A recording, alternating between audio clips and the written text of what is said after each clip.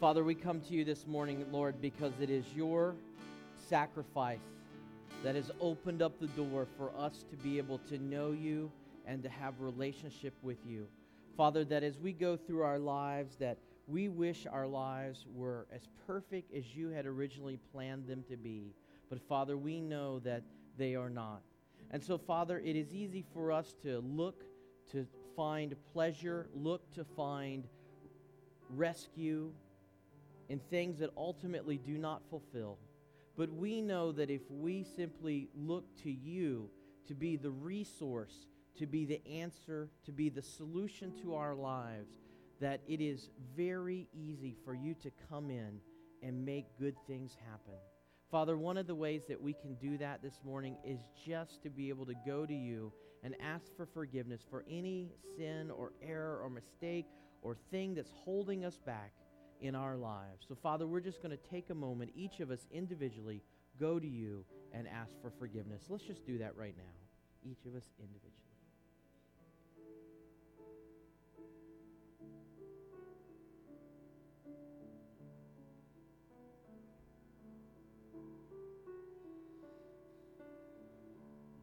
Father, forgive us of those things, Lord. And we thank you for the opportunity at life. We thank you that you have given us a purpose and a plan and a vision that you want us to fulfill. Father, for each of us, it's unique. For each of us, it's different. But that you have a desire for every single one of us.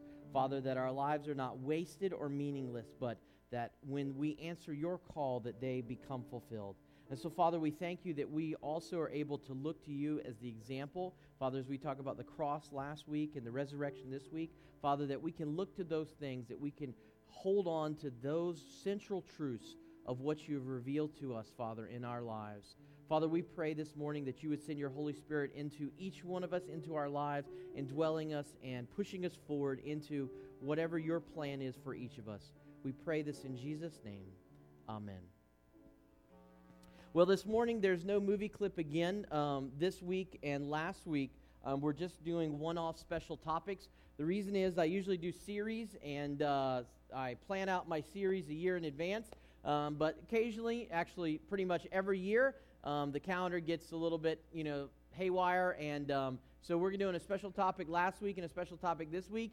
And the special topic that we're doing this week also doesn't lend itself very well to sort of a Hollywood approach. We're going to talk today about the resurrection. Now, I'm going to do this a little bit different maybe than usual, maybe a little bit different than other approaches to this topic.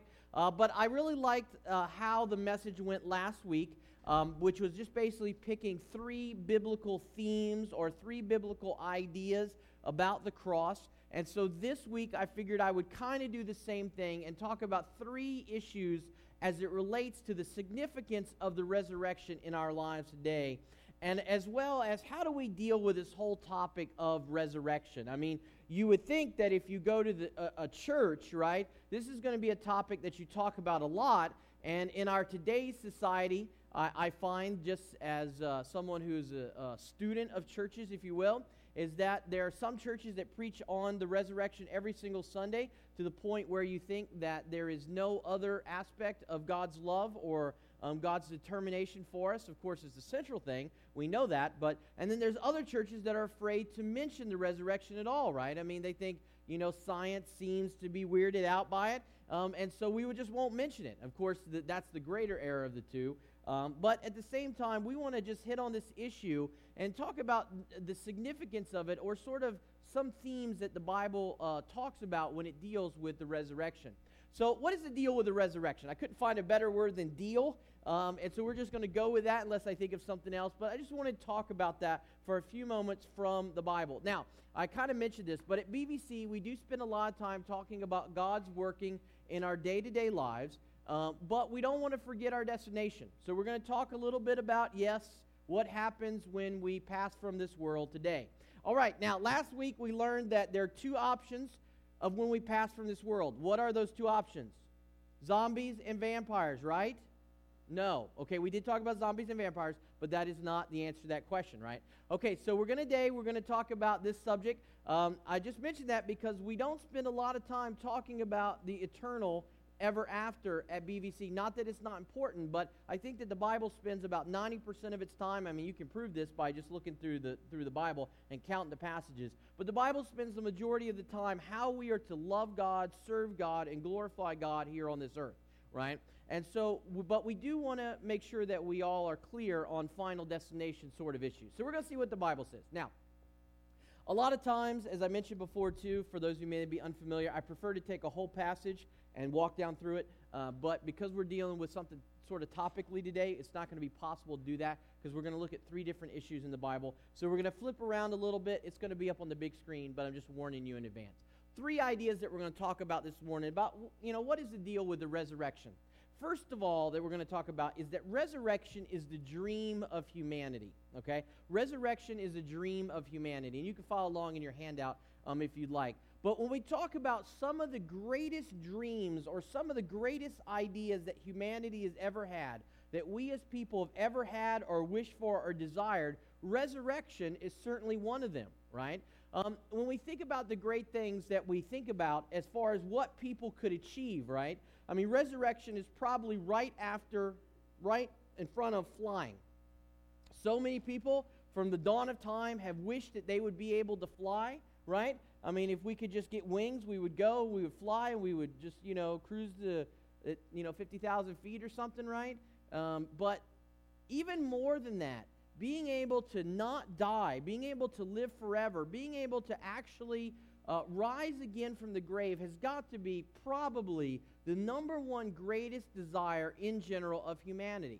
Now, I find that very interesting. We're going to talk about why that is in just a second. Let's read a couple passages here. But I find that very interesting for actually a whole lot of reasons. Here's Isaiah.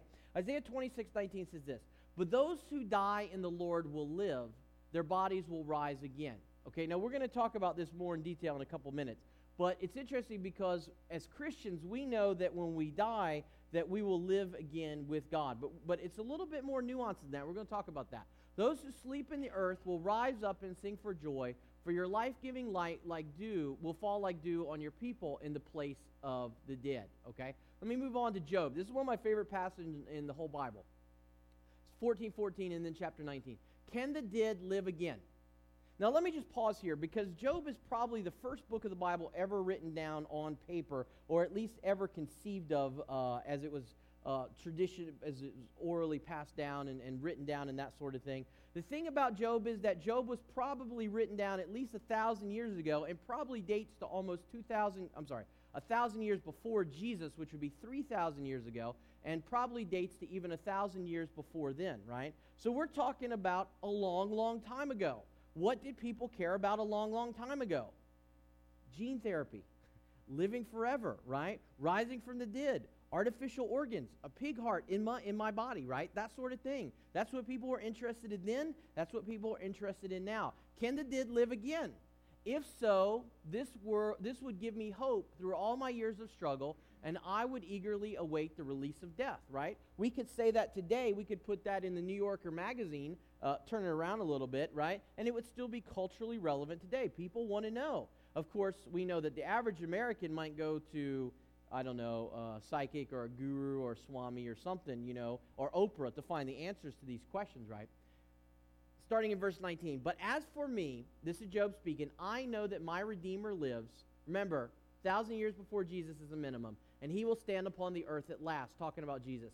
"And after my body has decayed, yet in my body I will see God." Right? Now that's a very powerful statement because what he's saying there is that first of all, he knows that God is going to send a Redeemer, but also that what's going to happen? That even after his body is decayed, that his body is going to be risen again, that it's going to be resurrected, right? And that he's going to see God with his own 2 eyes. Right? Fascinating. Okay. Everyone seems to want to live forever. Now, I mentioned this a couple seconds ago, right? Because we all desire to live for forever. Now, maybe you here specifically as an individual person, you may say, "No, I don't like my life. I could do without it." But throughout history, throughout the average human person who's ever lived, the desire to live forever, the desire to be resurrected, the desire to rise again has been probably the number one most important issue that people ask about, or people are interested, or people wish they could do, right? what do? We spend tons of money on everything from medicine to palm. Is that pronounced palm? I never knew. Palm, I think, yeah, for pomegranate, right? We could cheat death if you just drink this drink, right? That would be cool, right? No more hangman's noose for us.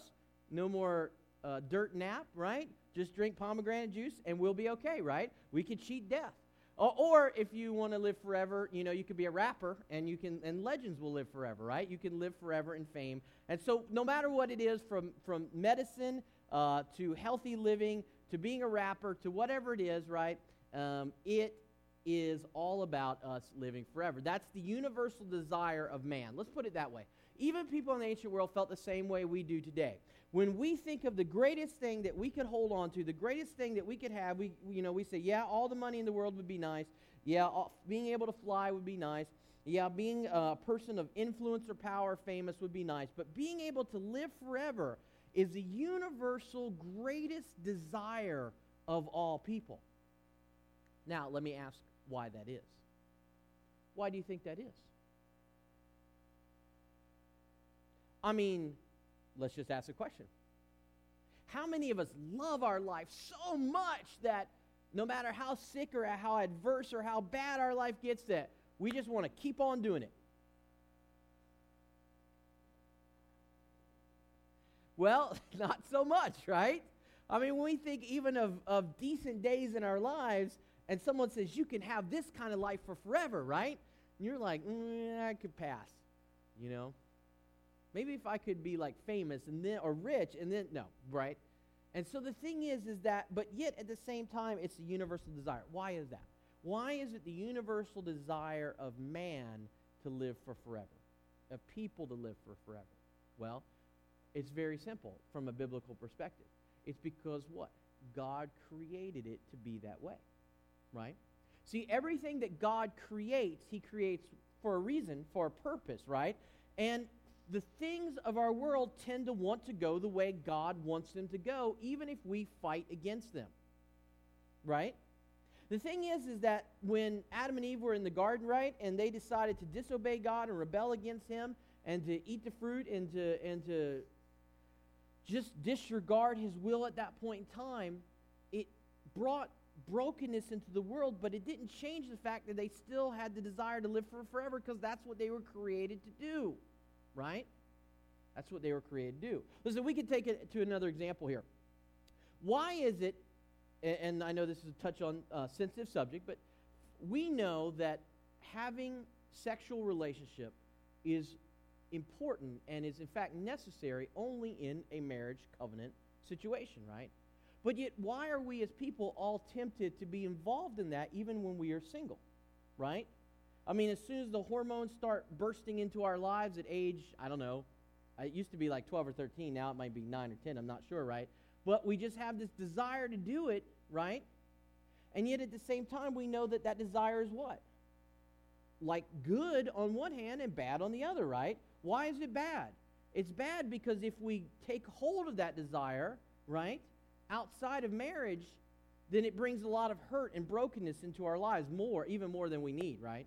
But it's a good desire on the one hand, on the other hand, because God created us to do what?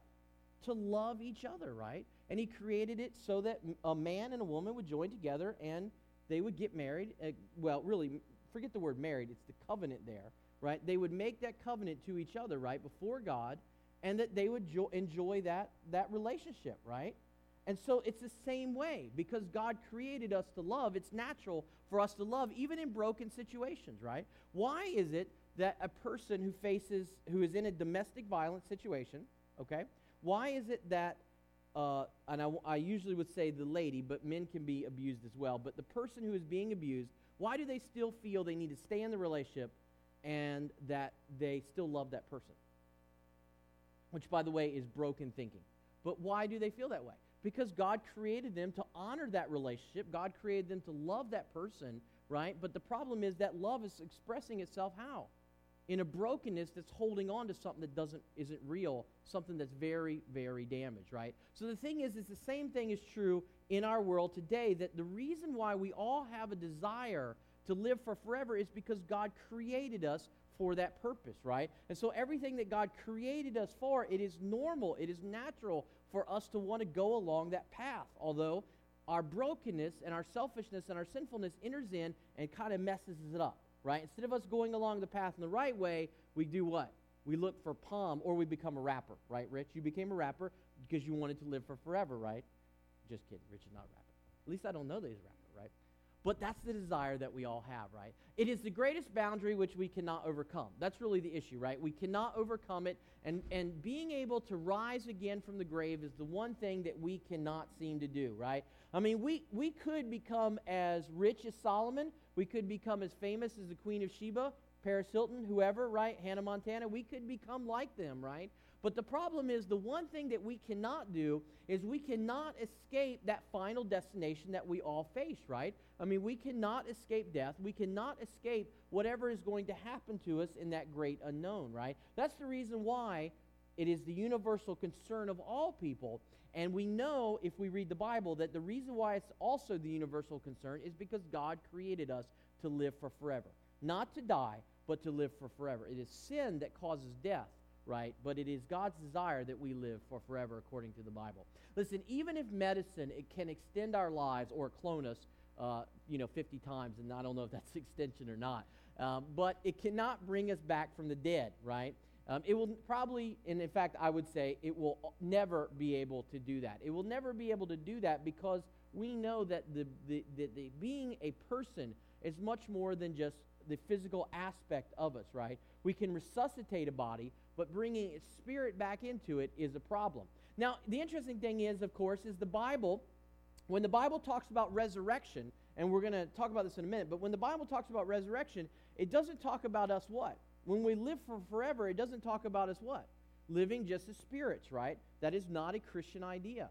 The Bible talks about the fact that when we are resurrected and when we live for forever, that we will have real physical bodies, that being a physical person is a part of it, right? The Bible doesn't differentiate, well, it differentiates, but it doesn't give you the idea that we're going to be these sort of spirits that just float around in the universe. And that's why it's all or nothing, right? Just because science can bring back one part or a second part or try to bring back or clone or whatever, it doesn't change the fact that it's all of us that makes us human, right?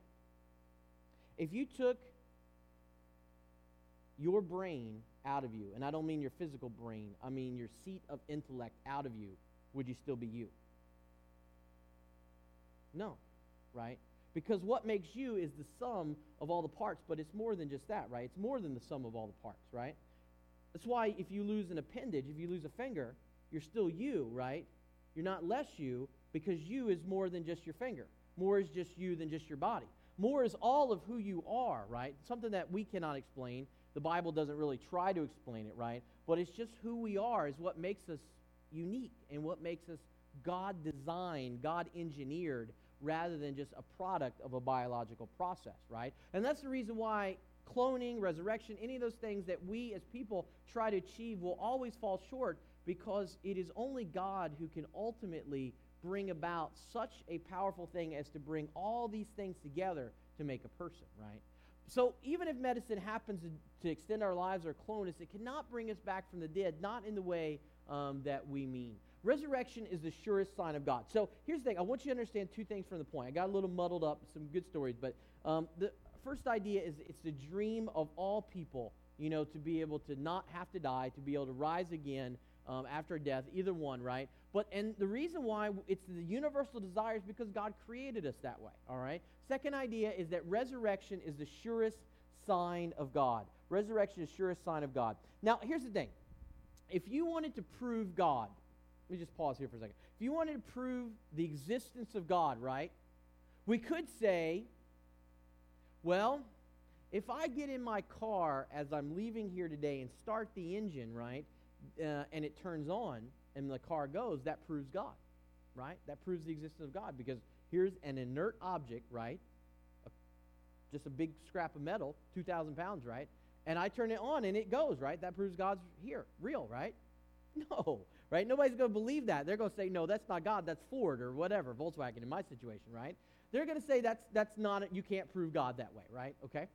How then would we prove the existence of God? Or how then can we argue the existence of God, right? I mean, if we encounter skeptics in our day-to-day work and we talk to them and say, I don't believe in that religion thing, man, or whatever. If we went to the graveyard and somebody came out of the grave, would that make a skeptic believe? Probably more than anything else. Maybe pigs flying would be a close second, right? Although we've all seen cartoons where they've done that, so it's an old joke now, right? But actually seeing someone come out of the grave, someone rise again, would be the surest proof that there really is something more in our universe, that there really is a God who is out there, right? Why do you think that God chose the resurrection to be the focal point of his demonstration to people throughout the world? Now, we know from last week and from the last several weeks that God required a sacrifice, a substitute on our behalf, right? That for us to be able to be free from sin, someone has to take the penalty of our sin, right? And so, of course, it is going to require, the way God set it up, that someone come and die, right? But why resurrection? Why not just make Jesus really filthy rich? Right? Wouldn't that show God's grace? Because we know rich people are more blessed than poor people, right? Okay, you guys are a little asleep this morning. The answer to that is no. No, right? No. I know. Here's the question then. If God wanted to show one clear way that he is God, what would it be? Why not pick the one universal thing that we all desire, right? Seems to make sense to me. Let's read the passage here and see what the Bible has to say. This is 1 Corinthians 15, 12 through 21. This is Paul describing and talking about this issue of resurrection, okay? Why are some of you, and he's speaking to the people in the church of Corinth who had lots of different views at that point on resurrection. Why are some of you, in general, why are some of you saying there will be no resurrection of the dead? Now, let me just pause here historically. What was going on is that, just like today, there were lots of people who believed that there would be a resurrection for the dead, and there would be lots of people who believe what?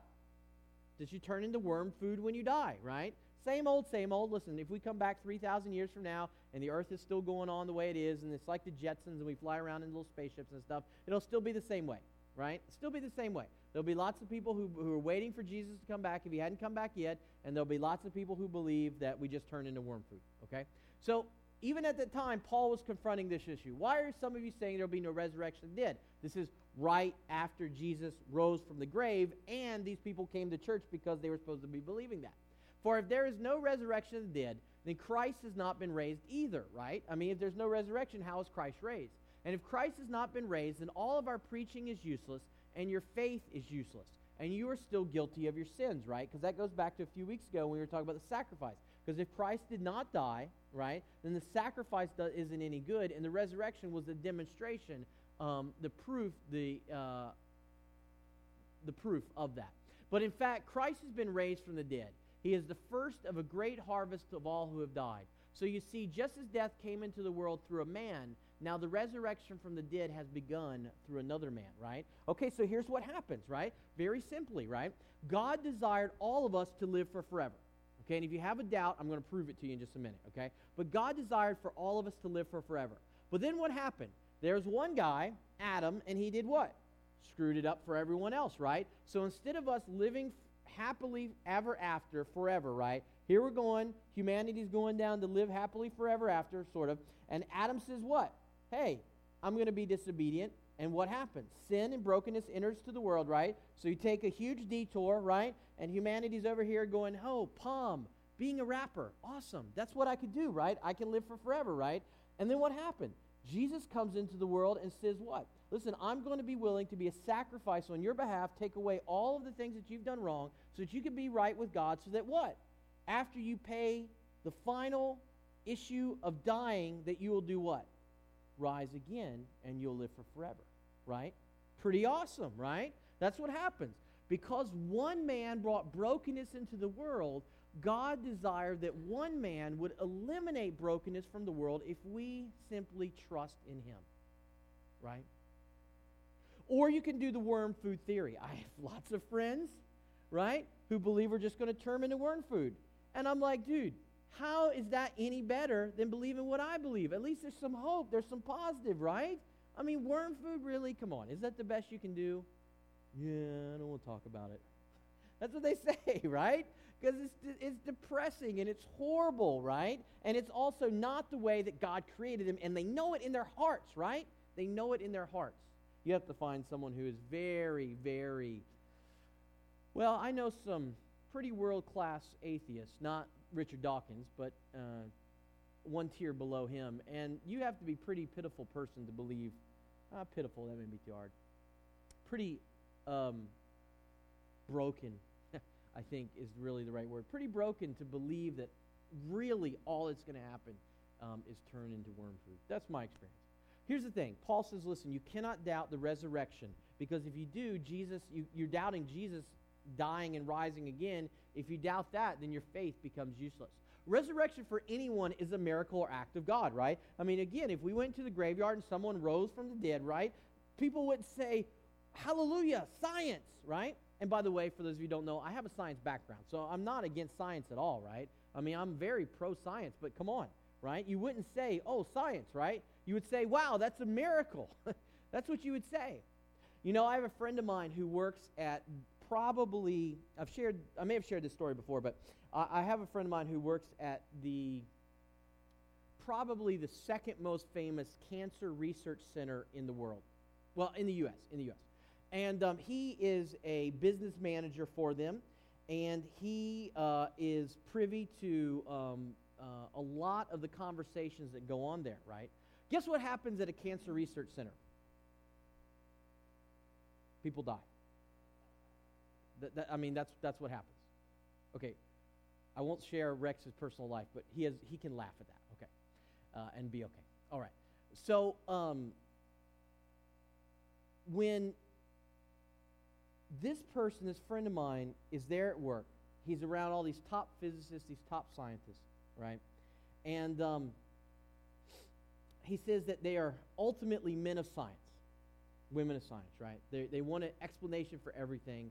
But he said that he found something very fascinating, because when people come in and they've tried everything, they've tried every type of experimental approach to cancer, right? He says they'll say something like this: go home and pray. And he said it's fascinating because they don't believe in prayer, but yet they know that there's nothing else they can do because they've exhausted every opportunity, every possibility at that point.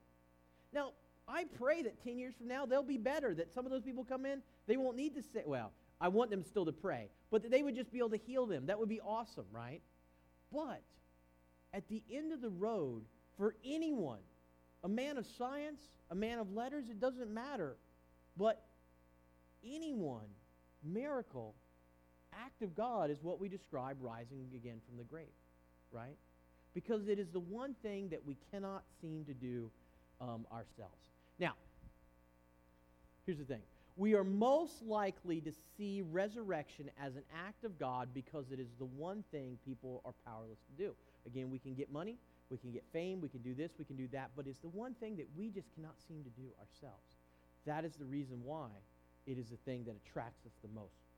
But if God is real, then resurrection is quite simple. I want to read this in Acts, then we'll come back. Why does it seem incredible to any of you that God can raise the dead?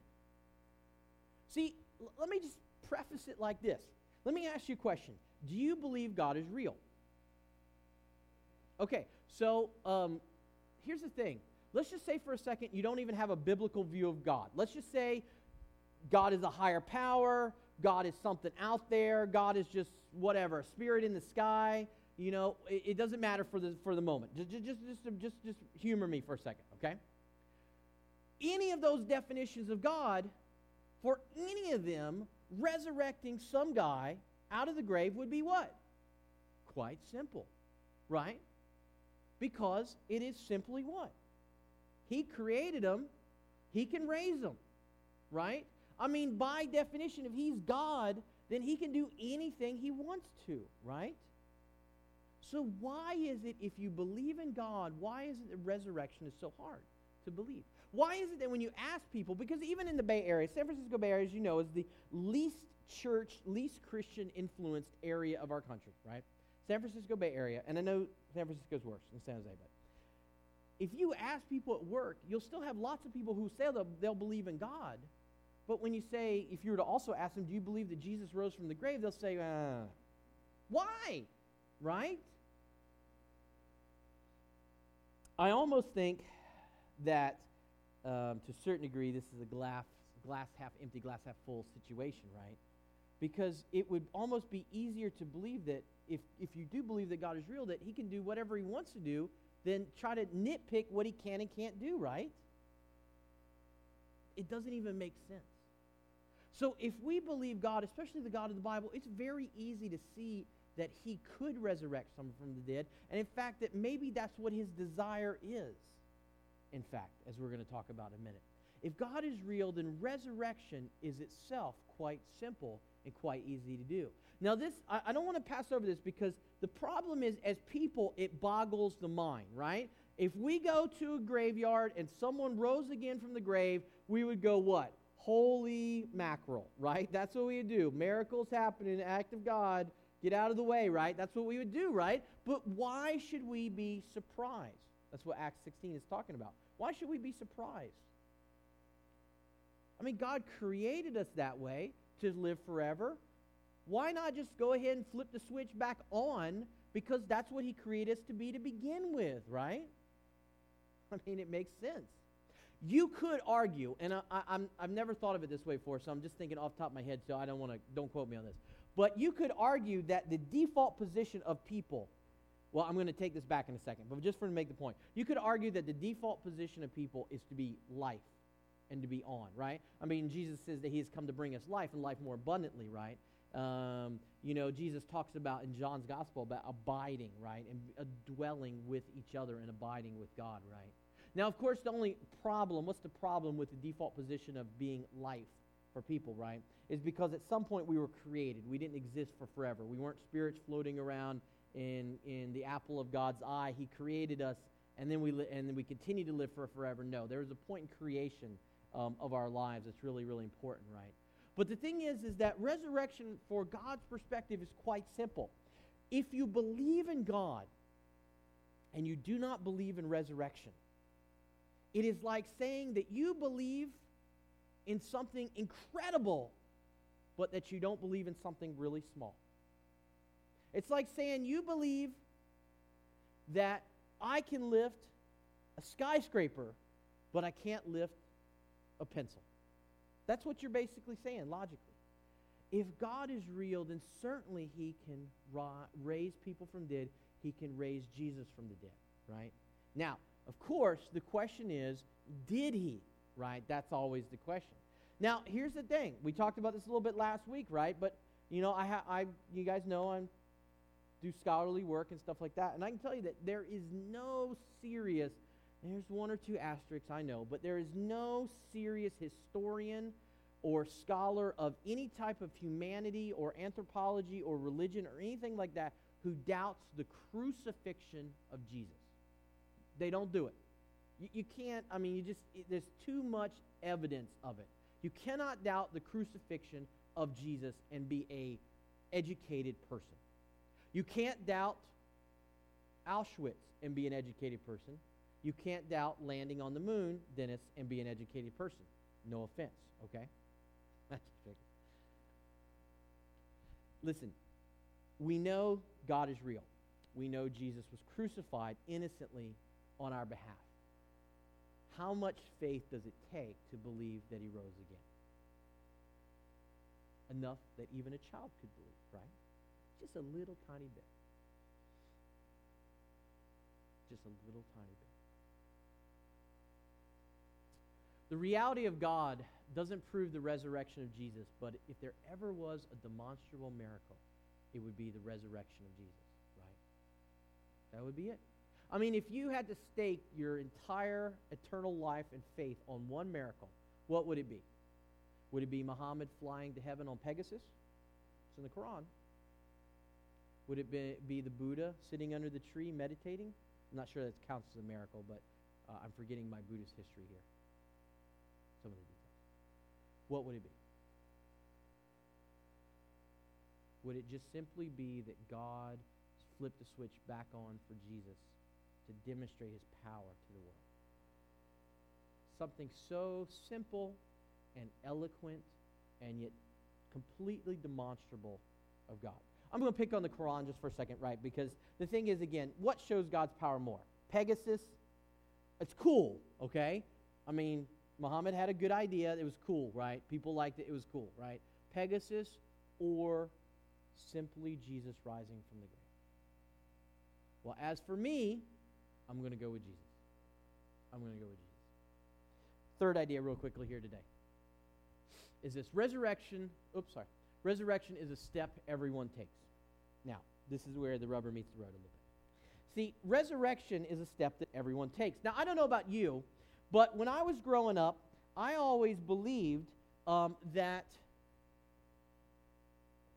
when we talk about resurrection, Jesus rose from the grave, right? And when I die, I'll go to heaven, right? I guess if I do what the pastor says and come down the aisle and get dunked in the tub, right? Then that I'll do that. And then other people will go bad places, right? But what does the Bible really say on this issue? Resurrection is a step that everyone takes. I'm going to open up here because I'm going to spend a couple seconds here. John 5, 25 through 29. Let's really look at this this morning. John 5, 25 through 29.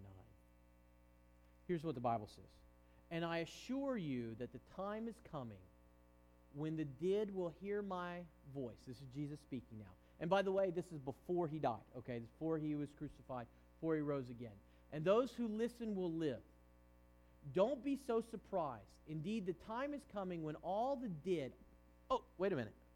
All the dead? Really? All the dead in their graves will hear the voice of Jesus, and they will rise again. Those who have done good, we're going to talk about this in a minute, will rise to experience eternal life, and those who have continued in evil will rise to experience judgment. Right? Wait a minute. I thought only Christians rose from the grave. Oh, no. No. Right? See, the default position, the way God created, was to live for forever. That once we were created, because we're people, we have soul, spirit, all those things, that we would live for forever. But Adam screwed it up, right? Sin broke it. You know, the desire of God, it was broken, right? But for every person who lives, is going to live for forever. Oh, yeah. Oh, yeah. John 5. Oh, don't be so surprised. Indeed, the time is coming when all the dead in their graves will hear the voice of God's Son. They will rise again. Those who have done good will rise to experience eternal life. Those who continue in evil will rise to experience judgment. The Bible tells us that all people are resurrected, right? Not just one, not just two, not just the good, not just the bad, right? All people are resurrected. All people will live again when they die, right? Now, see, this is very interesting because this is where a lot of times, when people cherry pick verses out of the Bible, right? It's, well, I want to say it like that because it's that, but it's even more than that, right? Because, of course, people cherry pick verses out of the Bible and they say, God loves everyone, so everyone's going to go to heaven and, that sort of thing. But here's the interesting thing, right? I mean, because if, in fact, living forever, rising again from the grave is, in fact, the universal desire of people, right? It's going to happen, right? Isn't that sort of cool? I mean, it's cool, but there's a problem, of course, we know that's there, right? I mean, it's sort of cool, right? Because you don't have to be a rapper. You don't have to drink palm. You don't have to, you're going to do it either way, right?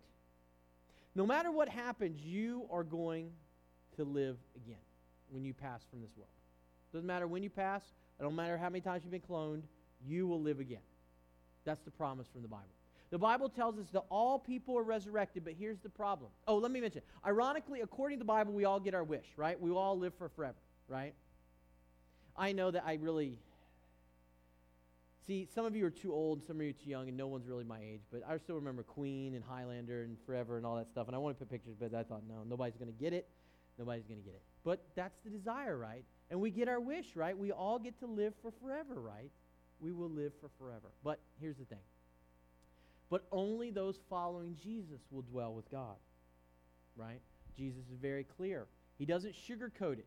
Now listen, people sometimes will say, wait a minute, it's about doing good and doing bad. No, because you got to read the whole thing in context. We don't have time. Go home, read John 5, though, if you don't believe me. But Jesus is trying to be as blunt as possible because he's saying, listen, if you follow me and you do what God has called you to do, then when you are resurrected, you will do what? You will dwell with me, right? But if you don't, you're going to be resurrected, but what's going to happen? You go to the naughty place, right? You go to the naughty place. Listen, I didn't put this up here, but I really think that this is really important. Let me go back. John 5 says this. I'm going to flip over to John 14, because John 5 says this. He says, don't be so surprised. Indeed, the time has come when all the dead in their graves will hear the voice of God's Son. They will rise again. Those who have done good will rise to experience eternal life, and those who have continued evil will rise to experience judgment, right? Very clear demarcation. John 14, let me just move here real quickly. It says this. It's a classic passage where Jesus says this, don't let your hearts be troubled. Trust in God and trust also in me, Jesus said. There's more than enough room in my Father's home. If this were not so, would I have told you that I am going there to prepare a place for you? When everything is ready, I will come and get you so that you will always be with me where I am, and you know the way to where I'm going. And Thomas, of course, classically says what? No, Lord, we don't know where you're going. We have no idea where you're going, so how can we know the way? And Jesus says, I am the way, the truth, and life. No one can come to the Father except through me. If you had really known me, you would know who my Father is. And from now on, you can know who he is, right? And so the thing is that it comes down to this, right? Every one of us is going to be resurrected. Every one of us is going to live for forever. Okay, awesome, right? But we got to put aside the cheering just for a second. Why? Because there is a differentiation that occurs when we die, right? In fact, Revelation, I've shared this before, but Revelation does not say that everyone, when they die, is going to go and the works of their lives will be judged according, and then some will go to good and some will go to bad. That is popular mythology. That is not the Bible. What does the Bible say? The Bible says that those who are in Christ do what? When they rise again, that they will go before the mercy seat of Jesus, right? And this little throne, right, this little chair, Jesus says, you know what? I died for you. You can go in and dwell with me in my house, right? In a little tiny chair. But the ones who don't know God and the ones who reject him and continue in the fantasy that we will become worm food and just will not accept the fact that God loves them and wants a relationship with them, then they what? They're the ones who go before the great throne and they face what? They face a judgment based on what they did. Now, of course, we know that if they lived without sin, I mean, if anyone lives without sin, that they would be what? God would have no choice but to find them what? Innocent, right? But who of you is without sin? Who, look, okay, just put the big arrow. I mean, I've been asking to install this big flashing arrow over my head, right? So I could just click it on, you know, this sort of thing, right? Me is without sin. All of us have sin. I sin, you sin, we all sin, right? We all struggle. We know that when we stand before God that we're not, you know, if we face that throne, we face God the judge rather than Jesus in the chair. What's going to happen? We're going to be found wanting, right? We're going to be found not quite good enough, right? And then all the bad that we've done is thrown back in our faces because we did it, in fact. Why do it? You're going to live for forever. Why not make living forever a good thing rather than a bad thing? Why not go ahead and just admit to God that you are a person that is not perfect? God is, you're not. And that you need Jesus to be your Savior and be your Redeemer. Right? See, this is where the knee bowing and head bow and knee whatever comes into verses come into play, right? Because the Bible says that everyone one day will do what? All heads, all knees will be bowed before Jesus, right? One day. Why? Because we're all going to be resurrected. Some good, some bad, but it's true that all of us will, right? So if you're like me, and in my crazy logic world, I'd rather just take the tiny step of faith. Like, okay, this is what, a 6-inch drop, maybe 1 foot. this little drop of faith, right, and believe that Jesus really did die for me and that God raised him from the dead, then do what? Face all the bad stuff that the Bible talks about if I don't do that and I reject God. And the cool thing is that I already get my best wish, live for forever, right? So why not make it a good living for forever rather than a bad living for forever? For many of us, we already feel like we kind of screwed up this life at least a little bit, right? We wish we had taken this job. We wish we hadn't taken this job. We wish we had done this. We wish we hadn't done that, right? Who wants to live like that for forever, right? Here's the thing. Last thought. When we talk about this issue of resurrection, and we talked last week about the cross, right, and how divisive it is, the resurrection is also divisive. The resurrection is divisive. Why? Because people are afraid of being able to commit their life to God, right? People are afraid that that means I'm no longer in control. I'm no longer my own God, right? And so when we go through this issue and we face these things, what is it that will cause us to take that step of faith? What is the fear that we need to get out of the way? What is the issue in our lives? Here's the cool thing, though. No matter what it is, we can do what? We can turn that over to God as well. God doesn't expect us to believe in the resurrection with perfection. He doesn't expect us to be perfect when we come to Him. Just open our hearts to Him. Open. A jar would be worthwhile, right? Just a jar would be enough for the time being. The question is, as you go out too, because I know many of you here have made that commitment, but the question is too, what will it take for you to speak resurrection to other people? What will it take for you to be able to communicate this to them? Because the problem is, they're all going to live for forever. Your neighbor that's next door to you, he's going to live for forever, right? Sorry. He's going to live for forever. Sorry meaning, you want him to go maybe to the other place, but we want him to go to the right place, right? What is it going to take? What is it going to take? Let's pray. Father, we just come before you this morning, Lord, and we just come to you. First of all, Father, if there's anyone here who has never made a commitment to you, Father, we just pray, Lord, that you would just open up each of our hearts and that we would commit our lives to you. Father, maybe there's someone here who's never made that commitment and they would just say, God, I want to know you. I want to have a relationship with you. I'm going to live for forever. Well, I want to do it with you. I want to dwell in your house. And Father, for the rest of us here, Father, may this idea of resurrection be critical and first most important to us, Father, so that we may be able to take this into our world and share it with other people. Father, we pray for this time. In Jesus' name.